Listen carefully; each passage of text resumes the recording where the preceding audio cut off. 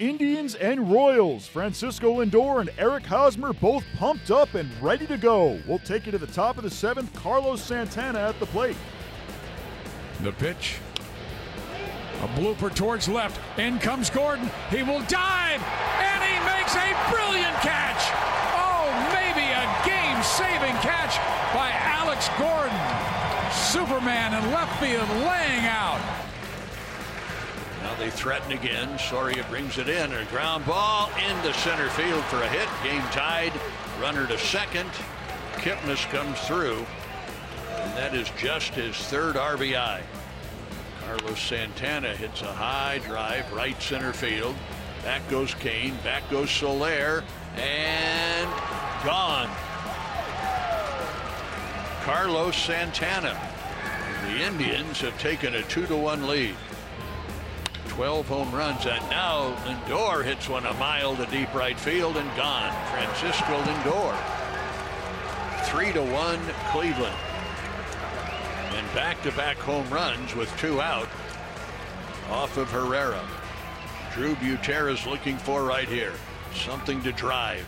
Make a mistake, put a good swing on it. 2-1 pitch. High pop-up.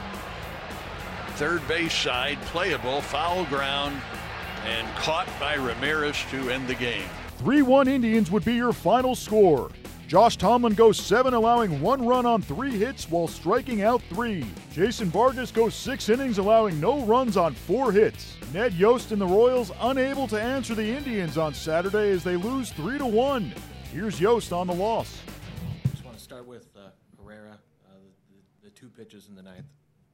They give up home runs on a 2-0 fastball, just attacking behind in the count. And, Santana got a lot of power, got a hold of one, then a changeup that was up a little bit to Lindor.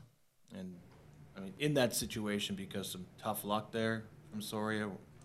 Yeah, I mean, ball off his foot and then a freaking jam shot.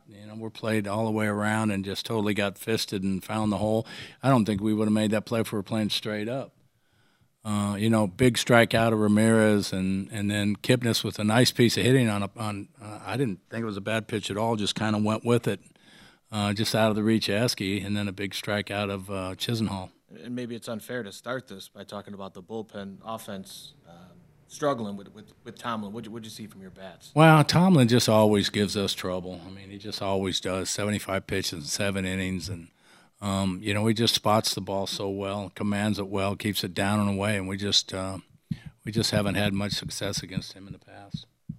Overshadowing all this was Vargy's effort today. Yeah, Vargy was awesome again. Just a tremendous job of getting us through 6 innings with the lead. Kept us in the ball game. Didn't give up anything. With Jack too, I mean, it's not like you can tell a pitcher to not try to stop a ball like that. Yeah, it's a natural reaction, yeah. You don't think about stuff like that.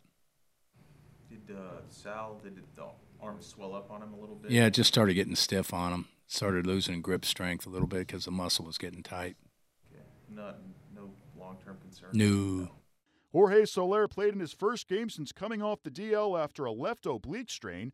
He would go 0 for 3 with a strikeout. Sunday, Mike Clevenger takes the hill for the Indians. He'll face the Royals' Danny Duffy.